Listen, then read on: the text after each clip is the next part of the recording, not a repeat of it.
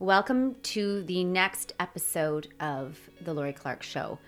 Today, this is a special day for me because I am here with Janna, and she has an amazing story to tell. After all these years, Janna has found the courage to own the pain of her struggle with relational patterns of emotional abuse. She has begun to show herself kindness. Right, Janna? Yes, I have. Yes. And empathy that allows her to share her story with you today. Janna's story is a part of many of our lives, and it's a story of a lifetime spent holding hands with unworthiness, shame, and lack of self-esteem, and not belonging. But this account of her life is a story that we can all relate to on many levels, and we can all see ourselves in your story. I know that I can see myself in your story, and I want to thank you for that because it is really powerful, and I want you to know that your story opens the door of possibility to create change for other people, other men and other women. This is a story of becoming. Janna, thank you for being here with me today. Thank you so much for having me. This is a long time coming. It is. Okay, so we have to. I'm excited. So our listeners will not have seen your face, but I did when we were. I saw your face, and when I said self-esteem, I said that you were holding hands with unworthiness, shame, lack of self-esteem, and not belonging. And I saw your face and you were like, but okay, I just want to say. And I want to mention before you answer, I want to mention that we have your lifetime of journals. Yes, we and do. Journal entries sitting between the two of us right now. Yes, we do. It's pretty cool. It is kind of cool to put it all together, yes. And see it when you were again. 18, did you ever think that your writing on a piece of, some of this is just on a piece of just a loose piece of paper. Did you ever think that at the ripe age of 52. 52. It's okay. I wasn't sure if I could tell your age or not. I'm all like, good, I don't know. But at the ripe age of 52, that you would actually be in a situation where you could look at this and go, oh my gosh, look what I have. Look what I did. Look at how I was. At 18, no. And years following, no. But it's something that for the longest time, I wanted to share somehow my story. So at 18, no, I did not. I've just always been one to just write my thoughts down because to me it was healing. And we're here now. And from your article, like from your entries, it's like it even helps you lay out a strategy or for some things. I mean, I was looking at one about going to a counselor's session, and you laid it out. You were like, okay, the pros and cons of going to counseling. And it's like you are able to articulate differently when you write on paper. I find my mind actually resolves my thoughts much better when I have it written down and I can look at it. It's something physical to look at, not just thoughts swirling around my head. Yeah. So it's one of the reasons I've just always written my thoughts down because it kind of breaks it down for me. And to be able to look back, it makes me look at it at a different, in a different perspective sometimes.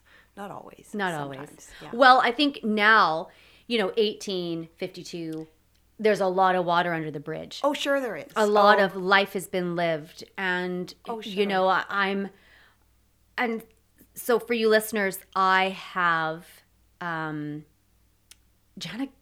we had a meeting, and she handed me a pile of papers. And Janna, I didn't even want to touch it, did I? I was like, oh, it's sacred. Like it was, I was like, okay, so I have to guard this. I felt like you were handing me a piece of your soul.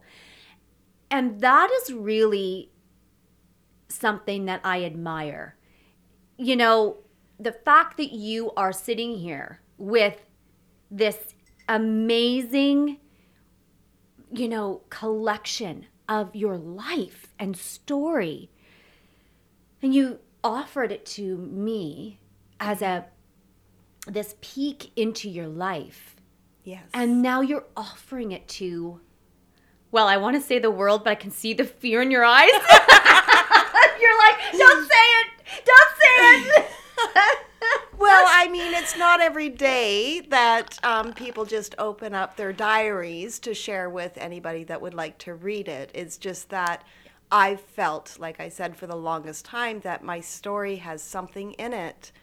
And with the lessons that I've personally learned in my journey, that I think could help somebody. And that's really what this is all about for me. Well, it is. And I want to tell the story about how we met. Yes, please do. So our sons went to school together. Mm-hmm. We met there. But then we really, there's that age where we started dropping off kids differently, and maybe even your son was walking to school. I don't remember, but I remember there was a clear mark where we didn't really see each other very much. We weren't mom friends back then. We were not mom friends back then. I was still in the throes. You have one child, I have 4. Yes. So I was still in the throes of, raising young babies. So we didn't see each other much. But fast forward, I said to myself, I wonder where Janna is in her life. I haven't seen her. I wonder how she is. And I thought about you. Yes. And I said, I just put it out there. I said, I want to see her. I hope I run into her. And I'm sitting at my desk, working away, and I get this overwhelming craving for a cream soda Slurpee with the Screamer one from Max, where you put the vanilla in it. Yes. And I was like, okay, I'm not doing that because I have to work. And then it just was overwhelming. And I thought, okay, fine. I'm a sucker for ice cream and a sucker for cream soda Slurpee. It's the only kind of pop I won't even drink it. I'll just have it in Slurpee form. So I got in my car and I went across town, 12 minutes? Yes. To the Max. Or more, depending on traffic. Right, to the Max. Yes. I go in, I get myself my Screamer, I get in my car, I look up, and you walk out of Max. That's right. That's where I was like, Janna? And you turned and said, oh my God. And that was it. Yes. And then you came over and we talked about my garden, but then we wanted more. Yes. Of each other because we wanted to catch up. We hadn't seen one another. Yes. Yeah. And then, of course, you and I hit it off again, the second time in our lives. And we haven't looked back. No, it's wonderful.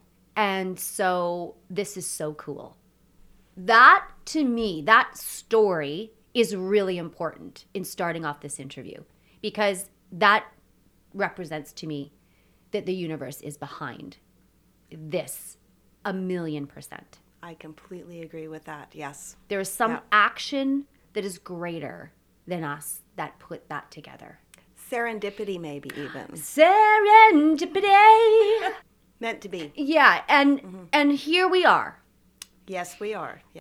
This is really interesting. So let's pick up all the way back at the beginning. I say self-esteem, holding hands with self-esteem and not belonging. Yes. And you look at me like, okay, but I just want to make a clarification.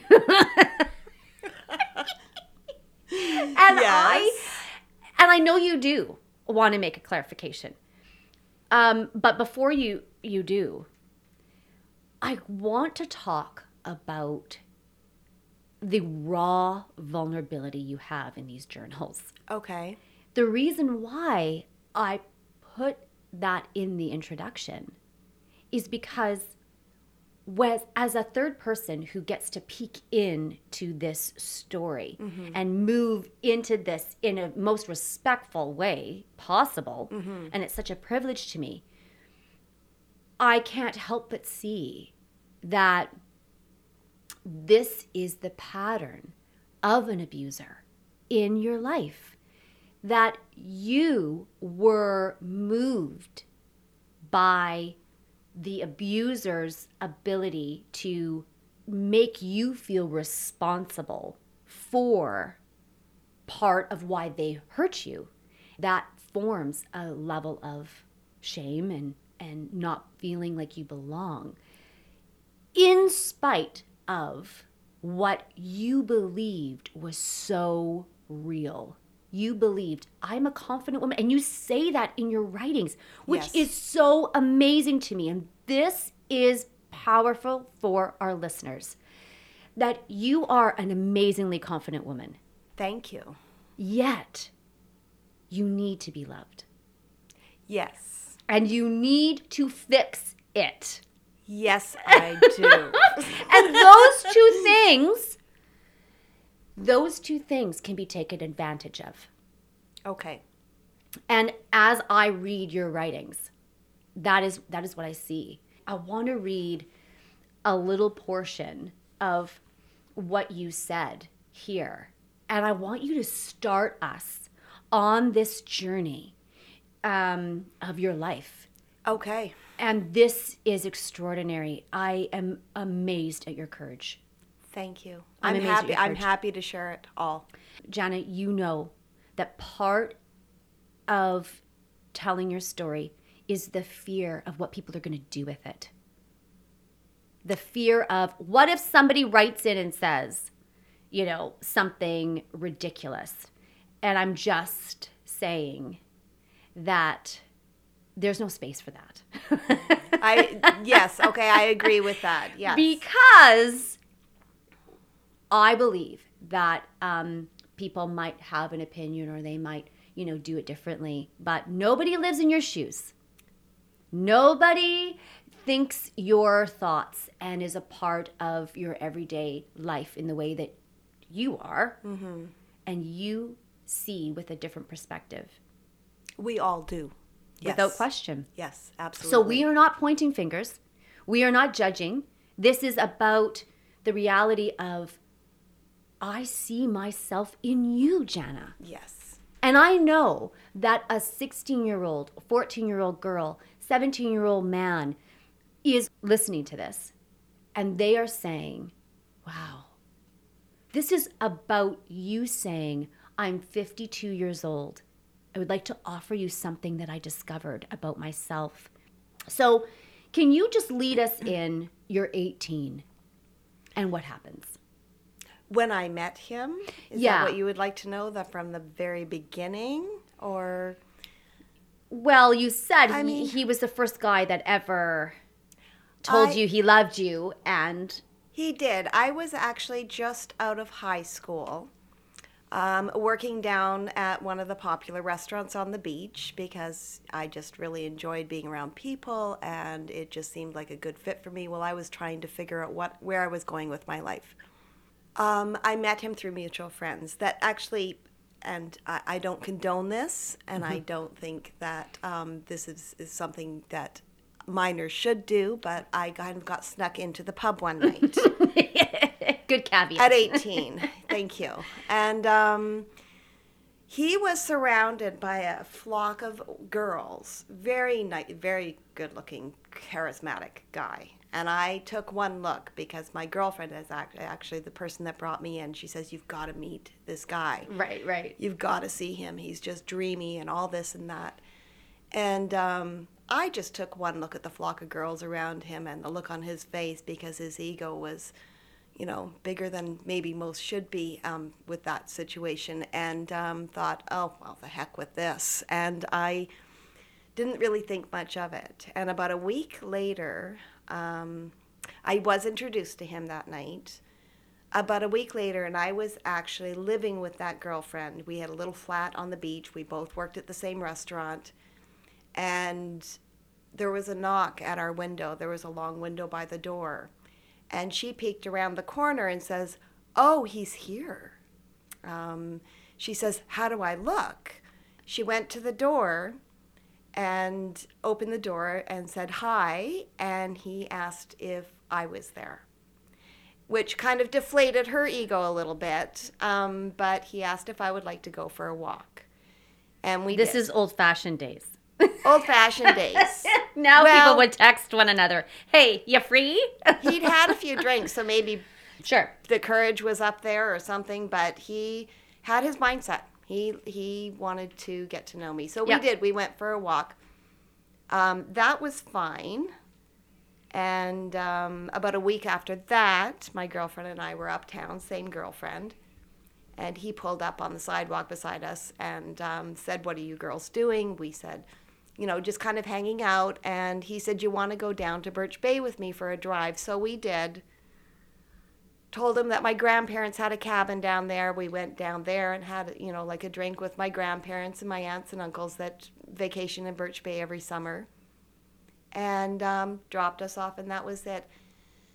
I think, if I remember correctly, it was a bit of pursuing, but we ended up we dated shortly after that. And at 18, I hadn't dated much in high school.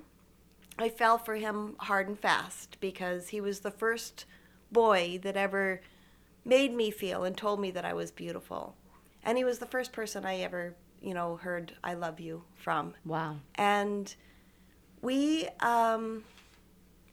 were very different in some ways, but we were very much alike in some ways, and we just melted together. And 10 years came out of that. So 10 but years. that's how we met. It was just kind of sweet. She was very upset about it. We're no longer friends. Okay, yeah. Even now. Handsome guy and good family, and I just loved him to death, really. Well, you Literally. say here that he adored you openly and treated you like a lady, and you fell in love with him. And you said that after dating for a month or so, you began to see another person. It was about 6 months in, and I started to realize that he'd kind of more of a drinker than I was used to. But I mean, I was 18 and naive and really didn't see that much of the world, and at our age, but it was 18 to 19. We were all starting to drink and, Sure. do things like that. So it really didn't seem out of place. It was when we moved in 6 months later is when I saw the change. You said here, after dating for a month or so, I began to realize he was seeing another person on the nights he wasn't with me. Yes. I asked him about it, yet I couldn't let it go because as I never could prove it. So you could never prove that he was dating someone else or seeing someone else. I did eventually. My inner voice told me otherwise. Yes. Something I've listened to my whole life. Not followed through with what it was telling me, but yes. I pay attention to. And this my is interesting instincts. to me. So you saw this other person. You saw this other side of him. But it maybe wasn't the abusive side. It was a side of that he was seeing someone else. Yes. So he was cheating on you. Yes. Right off the bat, yes. For the first 6 months, yes. So I'm sorry, I'm jumping ahead. But No, yes, yeah, that's absolutely. good. It's just in your writings, and you said here, I was young and naive, and I didn't feel good about this, but I just couldn't make that choice. I gave it about a week, and then I went back. I'd broken up with him because I'd found out. And I didn't want to give up that relationship. And I think as a young girl, I think that you I don't think you can see past what's right in front of you sometimes, because you don't have that wisdom to realize that there could be a better thing waiting for you, or there could be, a different direction you can take with your life. And you don't have experience. You know exactly what I'm trying to say. And you don't have experience, and there's something powerful, and let's talk about this, Janna.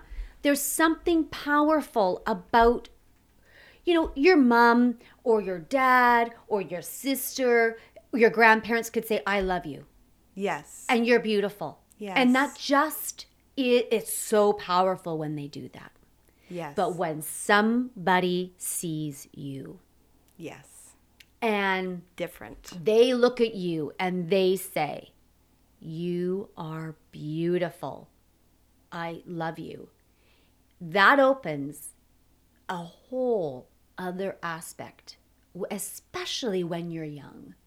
Love is beautiful. And when you hear it from someone and you see this offering and there's this different connection, it enlivens you. Yes, absolutely. It envelops you. It's absolutely. Just and you just, it's such a nice feeling. And which is why you say I couldn't see, like, no. You didn't know. You were just like, no, he adored me openly, and he made me feel like a princess. Like, absolutely. Like, he made me feel very safe, and like I was everything to him. Even when I was questioning the 6 months that he was dating somebody else when we started out. But beyond that, just there was a side of him, and I'm going to say a side of him that was very kind and very affectionate. My dad was a gentleman. My dad was one of the kindest men I knew. Would do anything for anybody. Would give the shirt off his back if it was the last shirt he had. And he was very much like that in the way that he treated me. And maybe it was that gentleman quality part of him and how he treated me and how he adored me that just sucked me right in. Like, I thought this, and I wanted a lifetime with somebody at that age. I knew I wanted to be a mom. I knew I wanted to be a wife, not something that ever happened. I was a mom, not a wife. But then, you just have these dreams, and we just go 3 steps ahead of ourselves with what life could hold. Right. And so you say here that you broke up with him, and then in your writing you say, I walked to his house. I did. I didn't live too far away from him. And funny, and I'm pausing a little bit in my head because I look at my life now and how I deal with some situations now, and I know there's a quality of me that just has always, in every situation, I want people to be happy. I'm a fixer. And so if somebody isn't going to fix it for me, I'm going to fix it. It could be my sign. It could be just part of my makeup, but it's who I am. And so when I'm reflecting on my notes here, it's making me realize that part of me is still a part of me. I'm learning from that right now. I've had recent experiences where I've realized that maybe it's time for me to love myself a little bit more and have somebody try to come to me and want to fix it. Rather than you're looking at almost adjusting the cycle. I am now. And it's so just, cool because you're 52. I know. And a lot of people say things like, well, I'm 52, so I'm just not going to change that. That's and people just accept that this is how they've lived but there's always hope. And this is why your story is so compelling. And Janna, I just want to, again, I feel like you need to hear this from me as we are having this conversation, because I think vulnerability can set in. And I want to keep shoring you up to let you know that what you're saying is real life. This is real life. Yes. You might see this sort of story in a movie, but this is real. And this is actually happening. Yes. In people that are 72 years old and taking their third stab at things, or 14. It doesn't matter what your identifying is. I have a penchant to fix. Yes. I want to be loved. Yes. And so I saw this guy, and let's be honest. Then you were the envy of every woman. If you had this guy, then, you know, everybody's like, oh my gosh, she got him? That's amazing. So you're naturally not going to want to lose him. And yet he filled something in you. So picking up the story, you go to, he's washing his truck, you say in your journal, yes. He's washing his truck, and you make the move. Yes. It's funny how, you know, some things would just feel like they're yesterday, even though they were close to 30 years ago for myself personally. But yes, I remember the feeling of walking down there. I was a little bit nervous about it because, you know, as much as kindness and so many good things about him, there was an intimidation about him. I don't know if it was that he was a man. I don't know if it's because he was 4 years older than me at the time. But he had a strength about him, always did. And but what's the difference in your mind? Let's clarify this for the young woman or the young man that's listening right now, who knows someone has said, hey, you know what, you have an intimidating presence, or you have a strong presence. What was it that intimidated people or you about this guy? And then what was the earmark of strength for you? Strength in, help me with that. Well, you said it. You said he was an intimidating guy. Very confident is maybe a better word. Very confident. And which can be very intimidating to people. Very intimidating. And so, his confidence was there was this charismatic, he was very confident. So, I'm more of a passive personality. And so the difference would be, I knew what I wanted to say. I knew that I needed to come down and speak my truth with this guy because I'd been dating him for 6 months.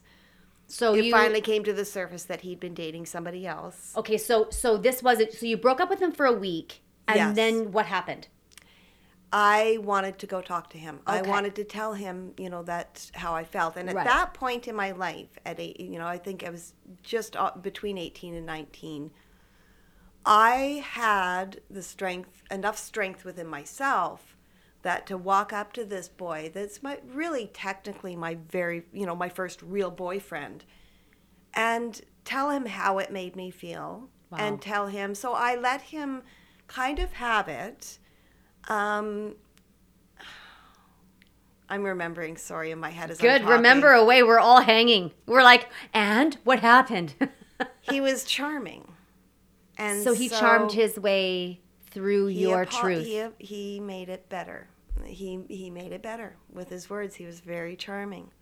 Wow. And I felt like I'd said my piece, and I felt like he reciprocated in a way that satisfied me. And so that's the beginning. And he wasn't upset that you... No.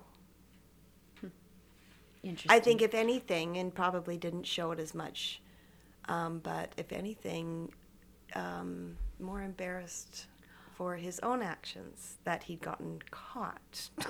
Right. I got caught. I'm red-handed. And so the charm came on, and I think he really, truly did love me. I think he cared about me enough that I was the girl he wanted. His sister told me. And in your mind, you're saying, okay, how do you rationalize? He's cheating on me, and he's now standing at his car. I've confronted him, and he is actually saying to me, I love you. Not the words yet, but making me feel like I was the one. And that nobody else mattered, and that was over. So she's over. She's done. She's done. Trust me. Yes. Okay. And I believed him. Well, of course you did.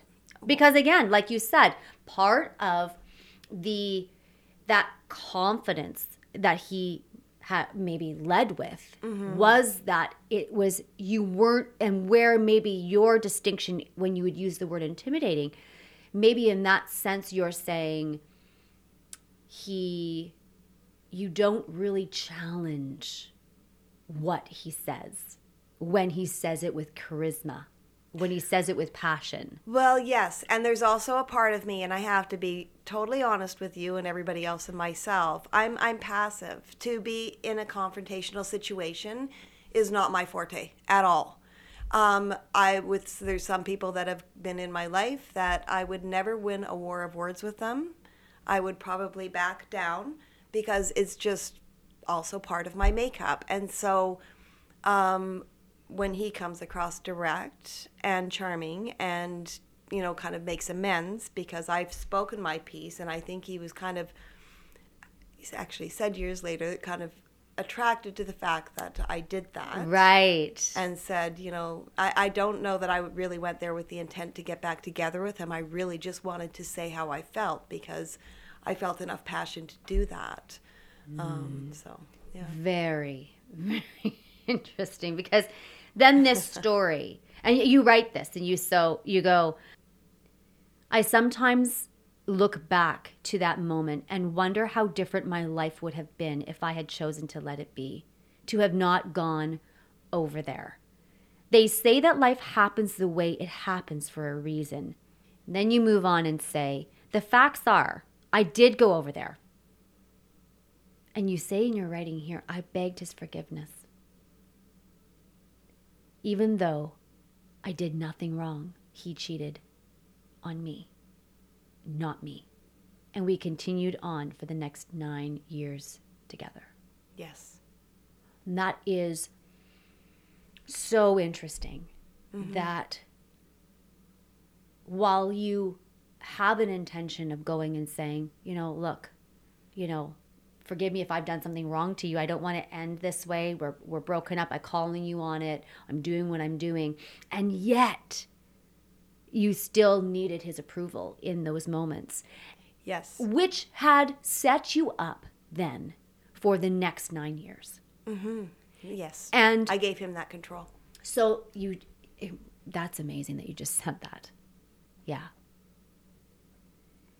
Well, I know that now. But how many of us do that? I mean, I can think of many times. It's not something that you can't look at this and say, oh, I would never have done that.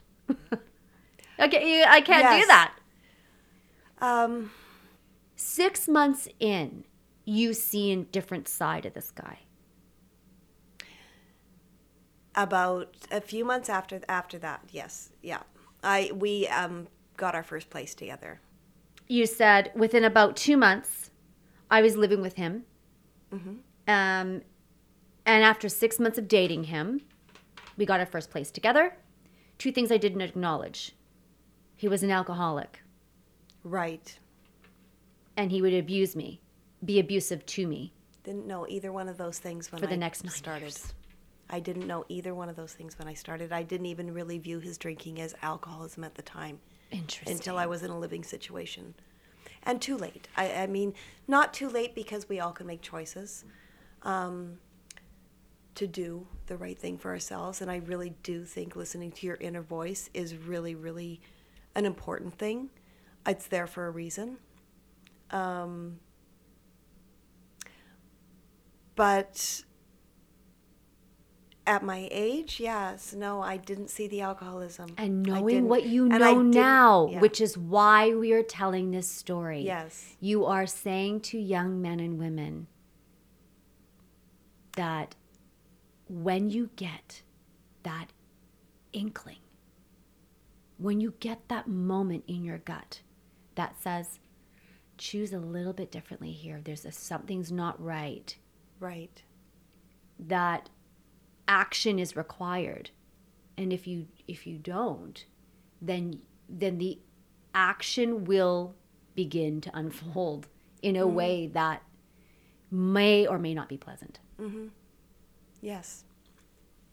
I mean, my personal story with this too is, and I think probably one of the reasons I gave in and why I just didn't fight it too much in the beginning, was because I did feel there's a part of me that felt very safe with him and very loved and happy. But my parents had divorced a year before that, probably about 6 months before I met him. I wasn't getting along with my mom. At 18, I moved in with the girlfriend that I was living with at the time when I met him. And I felt like I had something of my own.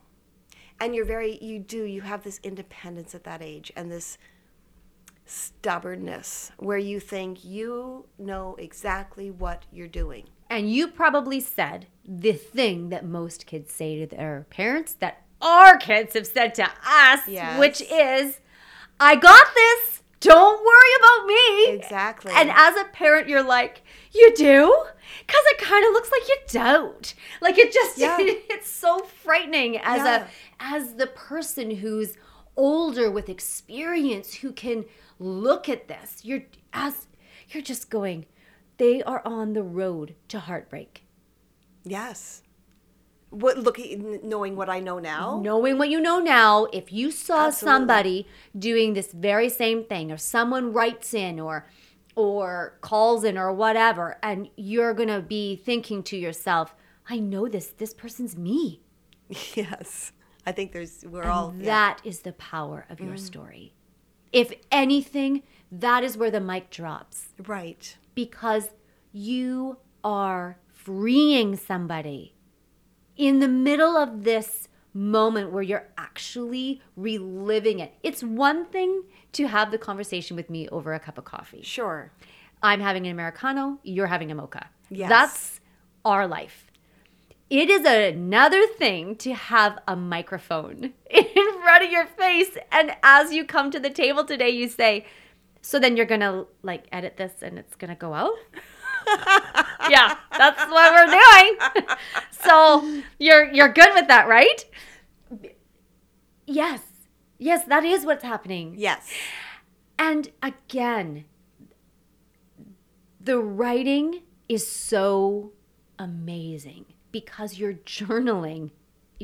What you're writing on this paper isn't lying. It's real. It's authentic. It's real time. You going, this is how I felt. Now, you might look at it and go, I don't remember begging for forgiveness when I was standing at his truck. I don't remember that. And maybe you didn't actually beg for forgiveness. Maybe in your head you were going, just accept me. I wanted to fix something that I thought mattered to me at the time. Yeah. And that is huge. That is huge. And so when that's your motivator, when fixing is the motivation, would you say that you lost sight? Yes. And I've been repeating losing sight up until my age right now. I'm sorry for laughing, but perfectly honest. Your face, you're like, okay, so still learning. You are awakening. I am awakening. I do believe I am, yes. You are being shaken into wakefulness. I think I am. This is good. You get knocked in the head a few times, figure of speech, but you get knocked in the head a few times, and you kind of stop after one or two times, and you think, well, wait a minute. You have to look at yourself. You have to learn from who you are, and you can't spend your life putting circumstances and events and conversations that aren't nice on another person. You have to take a step back, and you have to go inside yourself a little bit and find that self-worth where you think, wait a minute, am I doing the right thing for me? When you're 18, you don't have the complete, I should say, wherewithal. You're young. You're young. You think you're invincible, and you think you can handle any situation. It's a mixed bag, because I wouldn't go back and change one moment of my life, not 1 second of the years I spent with him, and change it. because I love who I am today. I love what I've learned, and I'm still learning. And I wouldn't change it. But on the other hand, yes, there's that, like afterthought where it's just like, I do wonder sometimes what my life may have been like if I would have done it differently. If I would have just said, you're a loser, bye-bye. Do you know what I mean? Not to be, I totally hear what you're saying. Yeah. And you've done me wrong, this is over kind of thing. But you look, teach people how to treat you. I don't regret 1 second of my life. I love what I've gone through, and good, bad, and ugly, and I'm proud of who I am today because of it, really. So what do you do with the sentence now that you teach people how to treat you? You wouldn't have known that back then. I wouldn't have known that back then. No. Yeah. And what you did was actually teach him that he could treat you with the charm, and he could pour it on. As you are pouring out, he can pour it on. You're saying the truth of how you're feeling. Yes. He's in turn going, okay, so she's going to do that. Now this is what I'm going to do. Yes. And and then because that wasn't being adjusted, he realized, this is what I can do to her. I can have this power. He molded me. Wow. And I let him. Whoa. But not realizing it. Do you know? Okay, so like just on a stop conscious for a level. second. Can you say that again? He molded me. He absolutely did. Looking back now, because he had that confidence and that strength of, personality, I believe 100% he saw that I was young and vulnerable, and not taking it, not in the way of wanting to take advantage of that, but maybe more using it to his advantage. Our upbringings were very different. He role modeled after his father, who was also the man of the family, but we're going back several decades, and times were different back then, but that's the role model he learned from. And what he found, and I've learned actually a lot of this because he passed away a year ago, and in getting closer with his mom, because I spend a lot of time with his mom, I've learned more about his growing up and his influences. And it just realized, it's just, I think what he found was his mom. Wow. Because we're very much alike, his mom and I. Wow. But she grew up with that, I don't want to put controlling into it, but put up with that stronger presence. Well, there was her. the patriarch, right? Like the patriarch rules and so the roost. When I say molded me, I think that he saw potential Sure. in having a relationship like he saw his parents have. Sure. With sure. me. But we all do that. We all, Yeah. we all find, I remember back in my time, in my early years where I met a guy, and he reminded me of certain dynamics. Sure. And I remember going, like family-wise, and I remember going, wow. And it fit. Yes. It fit because it was something that I was familiar with. It was this energy that I was familiar with. Yes. When your dad is confident, when your dad is, aggressive and knows what they want, and you meet someone like that, you know how to deal with that because Yes. it just slips right in there because you're familiar. You don't have to learn to deal with that because you know how it's done. You were raised with it. Sure. When a parent is, people oftentimes are attracted to that same dynamic. Mm-hmm. So that's a gimme on his side. That's something that we know, right? Sure, yes. But again, there's the line. And there's the line that you suffered. You suffered incredibly. I did. Sorry. I'm sorry, but I do want to say, I want to pick up on when you talk about self-esteem, because at the beginning of this whole show, Yes. you gave me the side look over the microphone stand. It was like, about the self-esteem. But I want to bring it back there because right in your writing, you say, like, I knew there was this gut feeling, and I just chose differently. And that was your path. That was it pushed you down that path. But I want to say to young men and women, our self-concept, the formation of ourselves is developing until you're like 24, 25. I think late 20s with women, It is an amazing thing. And so self-esteem is a developing thing within all of us. When we're really, really young, it's like you say, it's very hard to make those decisions. But self-doubt is what happens when self-esteem is damaged or is not developed. So you doubt that. And that's what I wanted to bring out in this moment, is to bring out that you doubted yourself in that moment. I did. I mean, there's a lot of different aspects with, yes, I did. I looked at you sideways when you first brought it up at the beginning of this meeting. And I've been thinking about that since. And I think I did retract and admit that maybe I need to own it a little bit. The reason I looked at you sideways is because in my mind, my soul, who I am, I did have a lot of self-esteem up until meeting him. Absolutely. I had friends that were in bad relationships. Their boyfriends weren't kind to them. Right. I was of the mindset that I would never let anybody mistreat me. So meeting him at 18 years old is funny because I do have that self-esteem now. I've had to go back into it.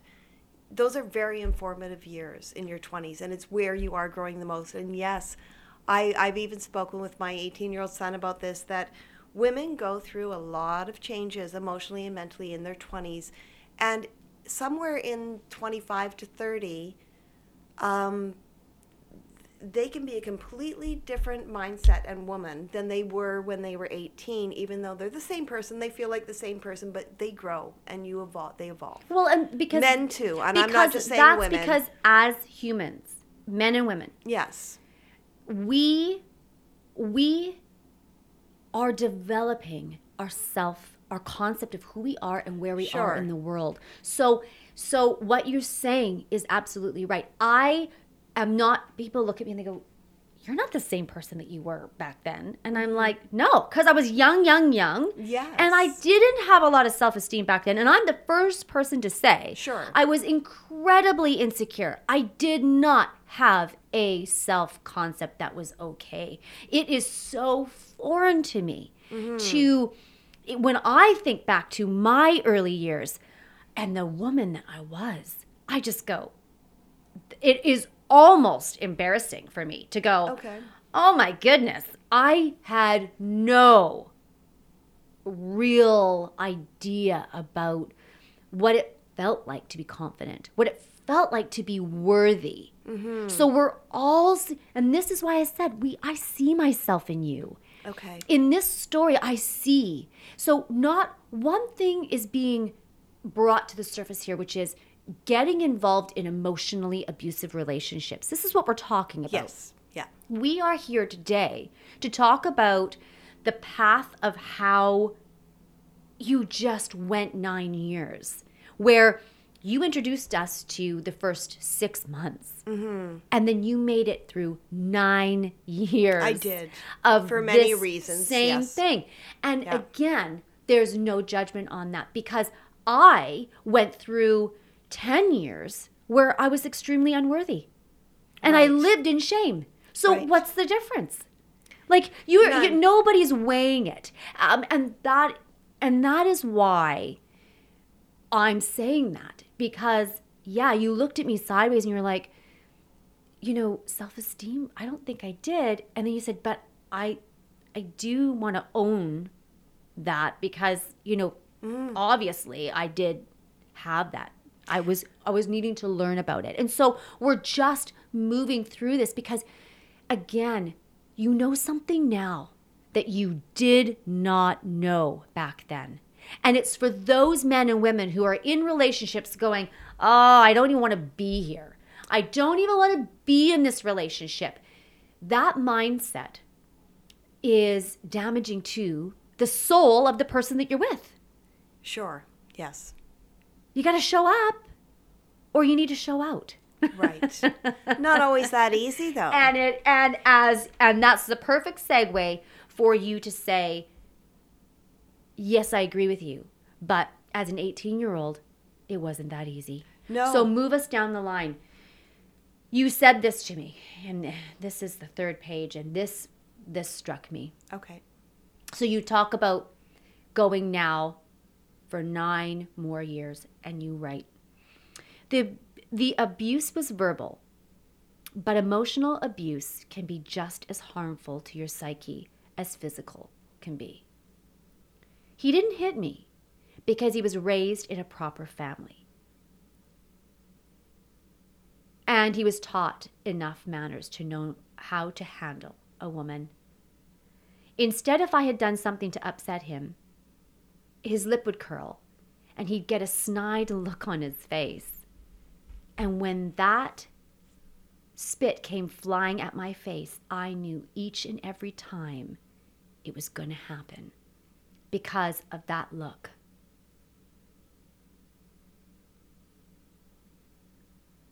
That is so moving to me.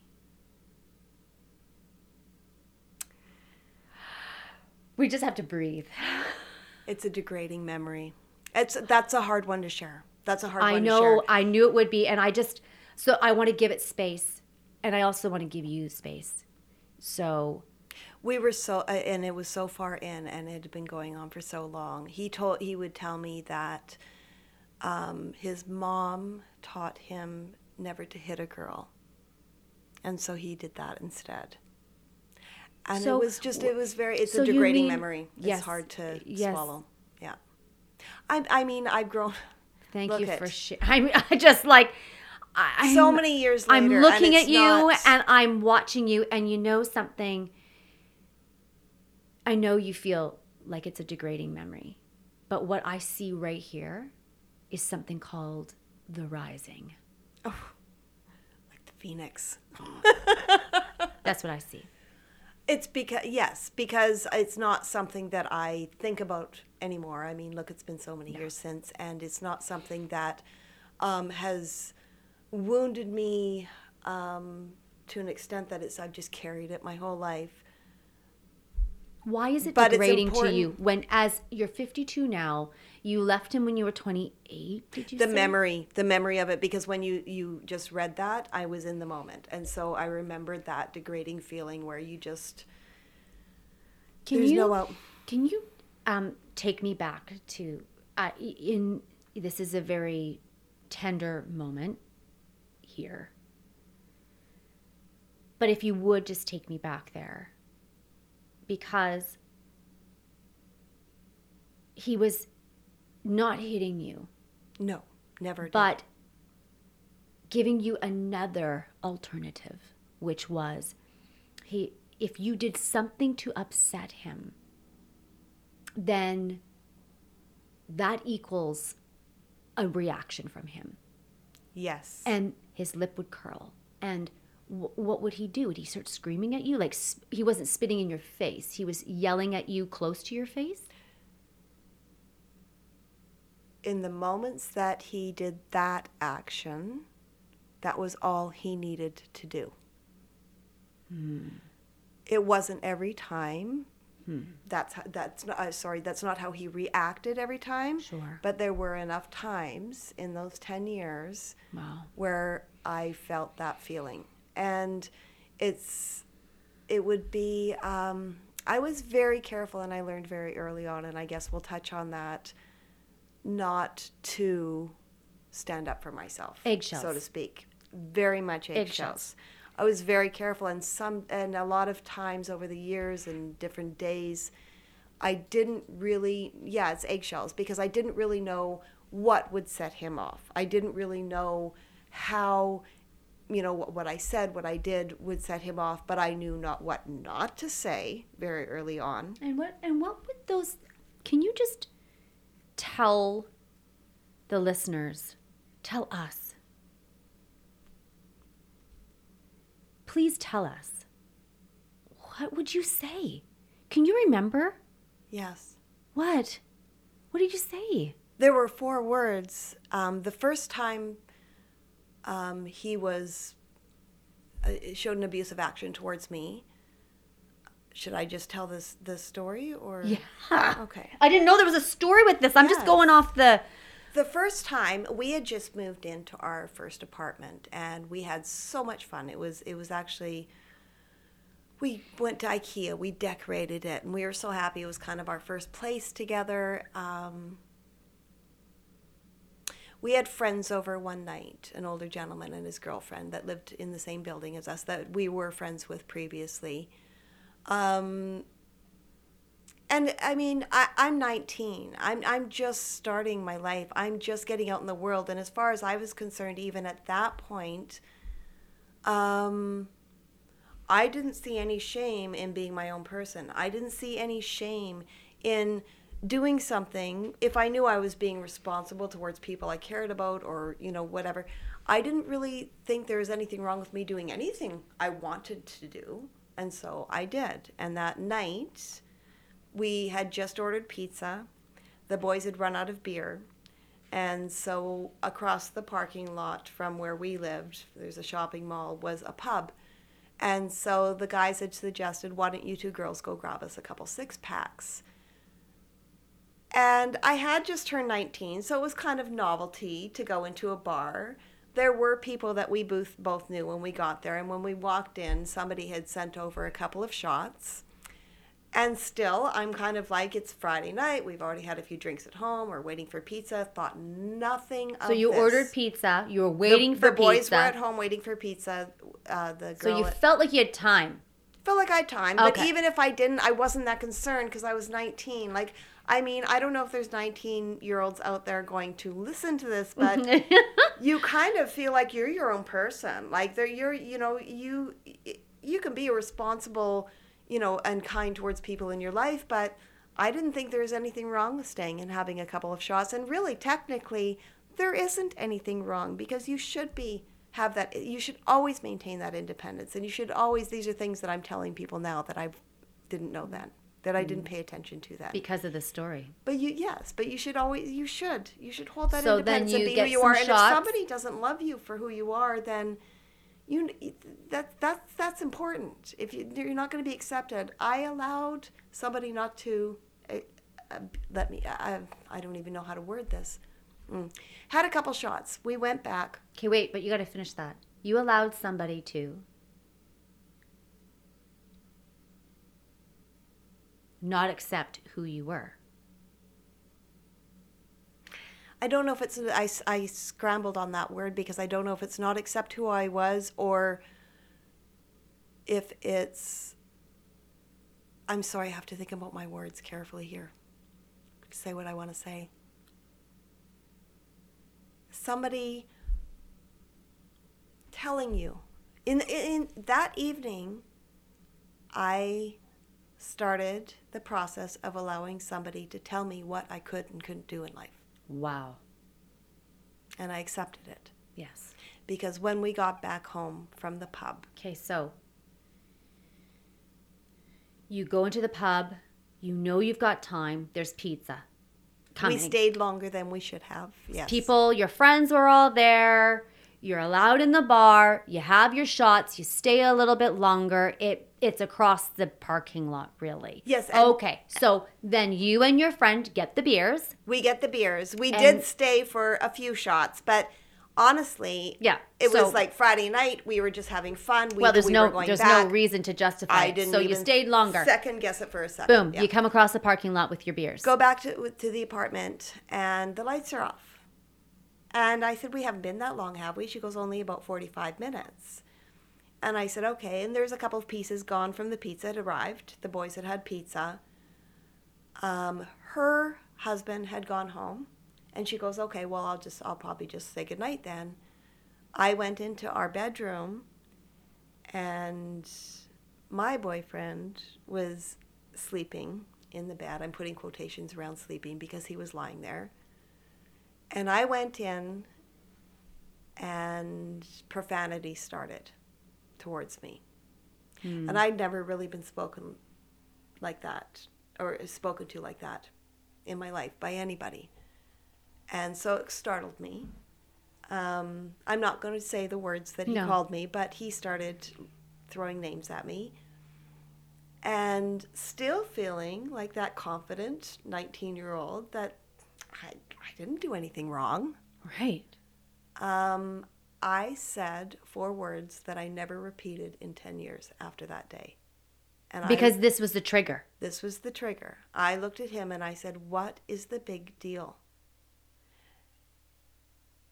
He picked up a shoe, like a hard sole shoe, and I was standing at the door and hurled out a few names and threw this shoe. It missed me by inches, missed my eye by inches. I had to duck. It went right through the door because there was that much force behind the throw. And I think I slept on the couch that night. I'm pretty sure I didn't sleep in that bed. And I was scared all night. I was worried all night about where that was going to go because I didn't have friends that spoke to me like that. I didn't have a family that spoke like that to each other. It was foreign to me. And, but there's situations around that night that I felt like he was all I had. My mom had made a decision, and I understand now, being older and being a mom myself, I was one of her babies. She saw me and already realized herself I was not in a good situation. I didn't see it at the time. She removed herself from my life because it was too hard for her to be a part of it if I was going to stay with him. And I stayed with him. And he at that time, I felt like my circle was very small, and he was really all I had. Wow. I didn't know how to do it except for that fixing part of me came out, and I don't remember right like the next day, but we must have worked it out because I stayed 10 years.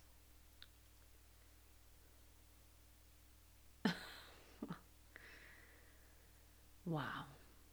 One moment, one night. Changed everything. Changed your life. Yeah.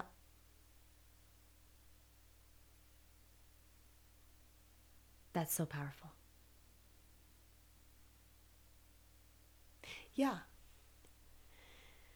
It feels It was powerful. Yeah, it is. When you feel like that person is your only thing. He was my family at the time.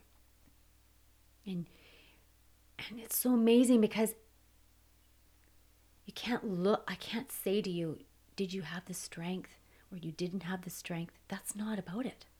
No. You actually felt safe.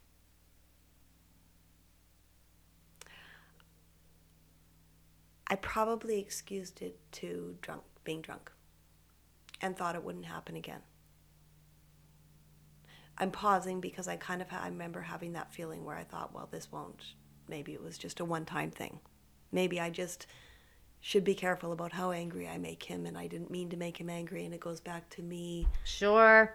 Because you we've all had those people in our lives, right? Mm-hmm. Where it's that pleaser, where you're angry or someone's angry at you, and then you want to make amends. You want to figure out, why are you so mad at me? What did I do to, right? And then I'll never do it again. Or, you go out of your way. And this day started your walking softly or walking on eggshells. It did. And there's a part of my personality that holds strong to this day. And some people it works with and some people it doesn't. But I thrive on resolve, on healthy resolve. I always have. I always will. Well, because and when you say that resonates, because you, at the beginning of this story, you talk about walking to his car, walking to his house where he was washing his truck. And that's where, you wanted to resolve the difference that had happened. You had broken up with him at the beginning stages, and then he didn't like that. And he didn't like that, and so then he tried to, he coerced you, or he said whatever you wanted to hear, and here you are. So it's just about this. It's just so interesting how hindsight is so powerful. Isn't it? Yes. And there's so many things to say. Like, I wish for you, like, as your friend, I wish for you that you would have made a different choice and not, like you said in your writing, not gone. You didn't. No. And you cannot erase the time. All you're doing right now is saying these experiences are like the ash of my life. And I'm going to rise.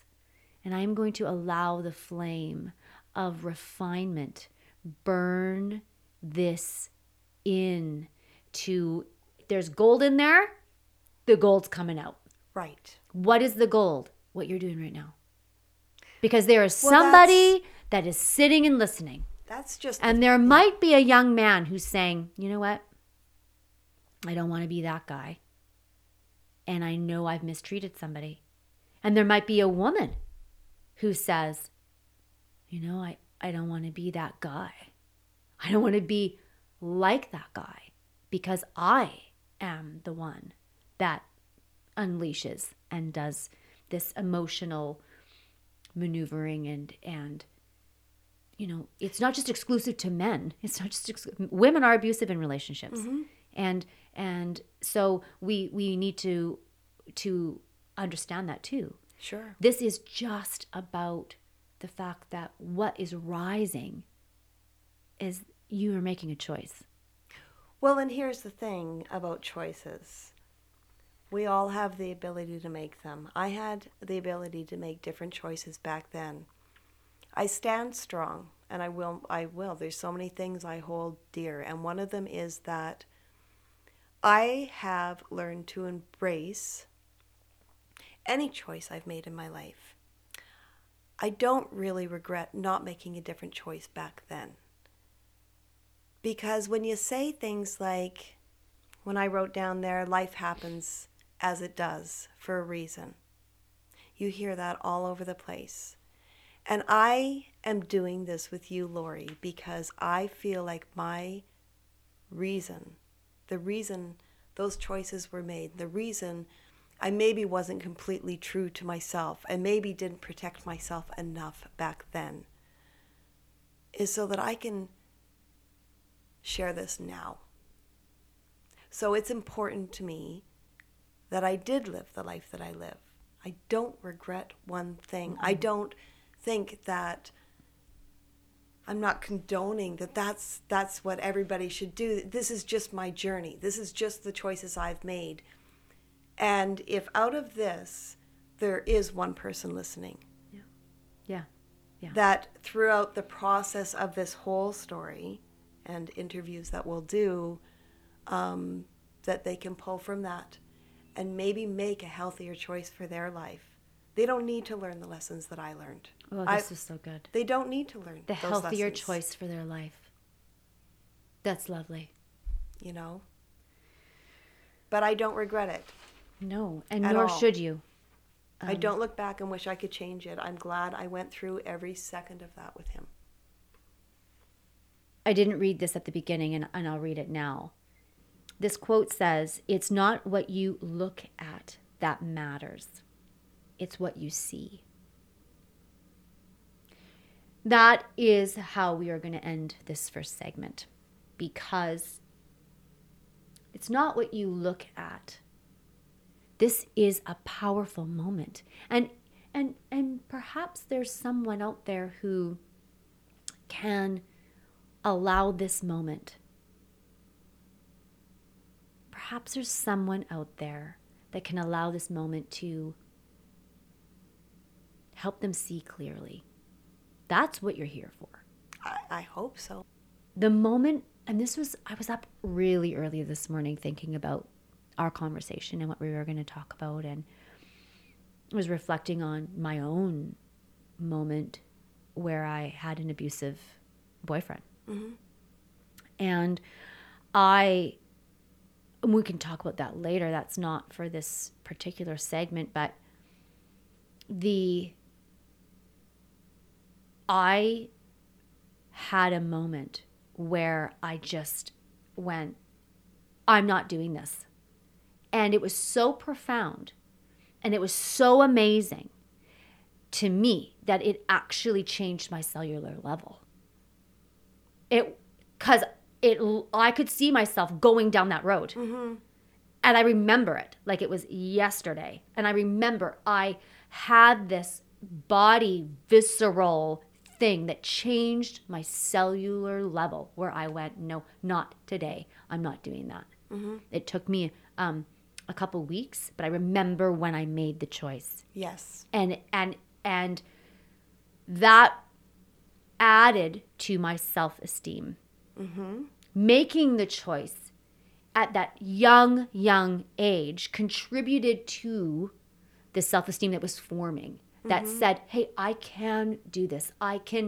If I am going to let people treat me a certain way, it's going to be in a way that's affirming and kind. And I knew, and we all know that you can say all that and life happens and you learn and people have to learn how to treat you, your brother, your sister, whoever is in relationship with you. But when you make that shift, you then require other people to shift along with you.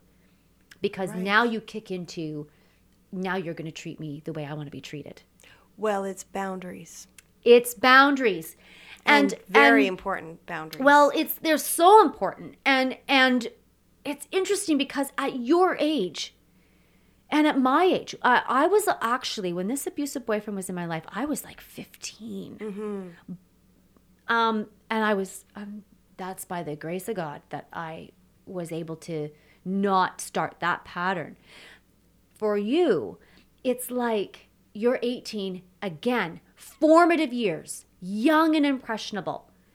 It is not too late to begin to say, you can't treat me like that. And the consequences are, for some people out there, the consequence of leaving is death or close to death, or you feel like you're going to die. And so you have to, that is, I don't know how people are going to, make those adjustments, but there's something really powerful about you dropping this story into the lives of whoever's listening.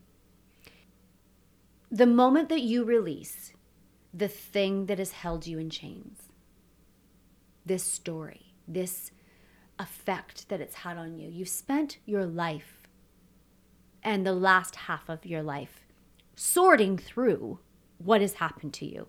Yes. And repeating the same thing over and over again in different forms. Sure.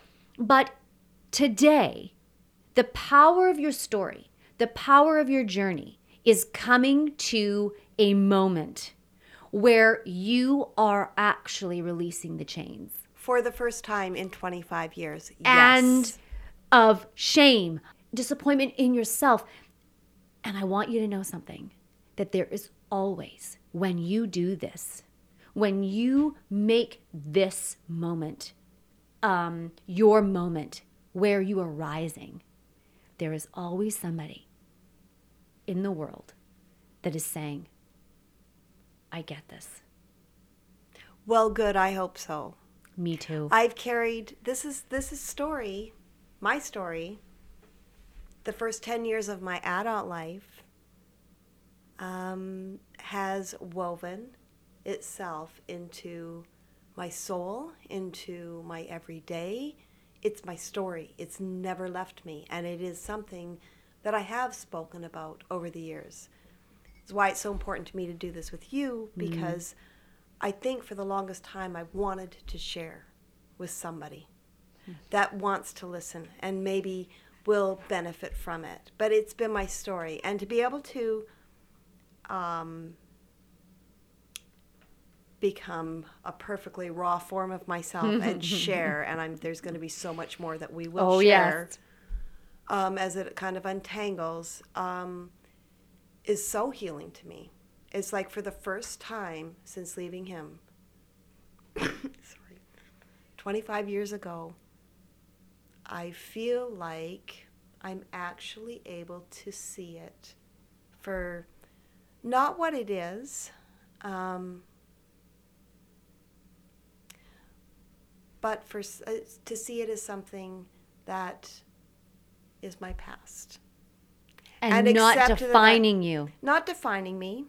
And allowing myself to be proud of the fact that even at 52, I'm wanting to learn why. I'm wanting to learn.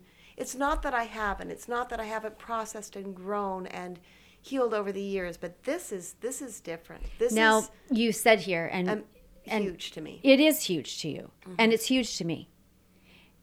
To wrap this, yes, the last words you said after you talked about the look that he would give. We're going to pick up on this in the next episode. Okay. And we're going to end with this. You write, those were perhaps the more degrading moments during that 9-year period. I shouldn't discredit the verbal abuse I suffered from also. It's not important about all the things that he said to me, nor the number of times it went on, in brackets, daily. What's important is that it happened. Yes. You're going to make me cry. Yeah. That's beautiful. To me, it's important. To me, it's important. And so I want to thank you for sharing what has happened. And it isn't about the number of times. It isn't about any of those things. It's about it happened and your story is worth sharing. Thank you. So that it can give possibility to someone. You are absolutely courageous. Thank you so much. Brave. And this is a moment for you. And I appreciate you literally removing your chains in my studio at this desk with me here. This is a privilege for me to witness. And I know that this effect is far-reaching. And this has made you the woman that you are today. And I know that there has been more struggle, which we will talk about. But the beauty is that you want to rise. That's the beauty. So I want to thank you. Thank you.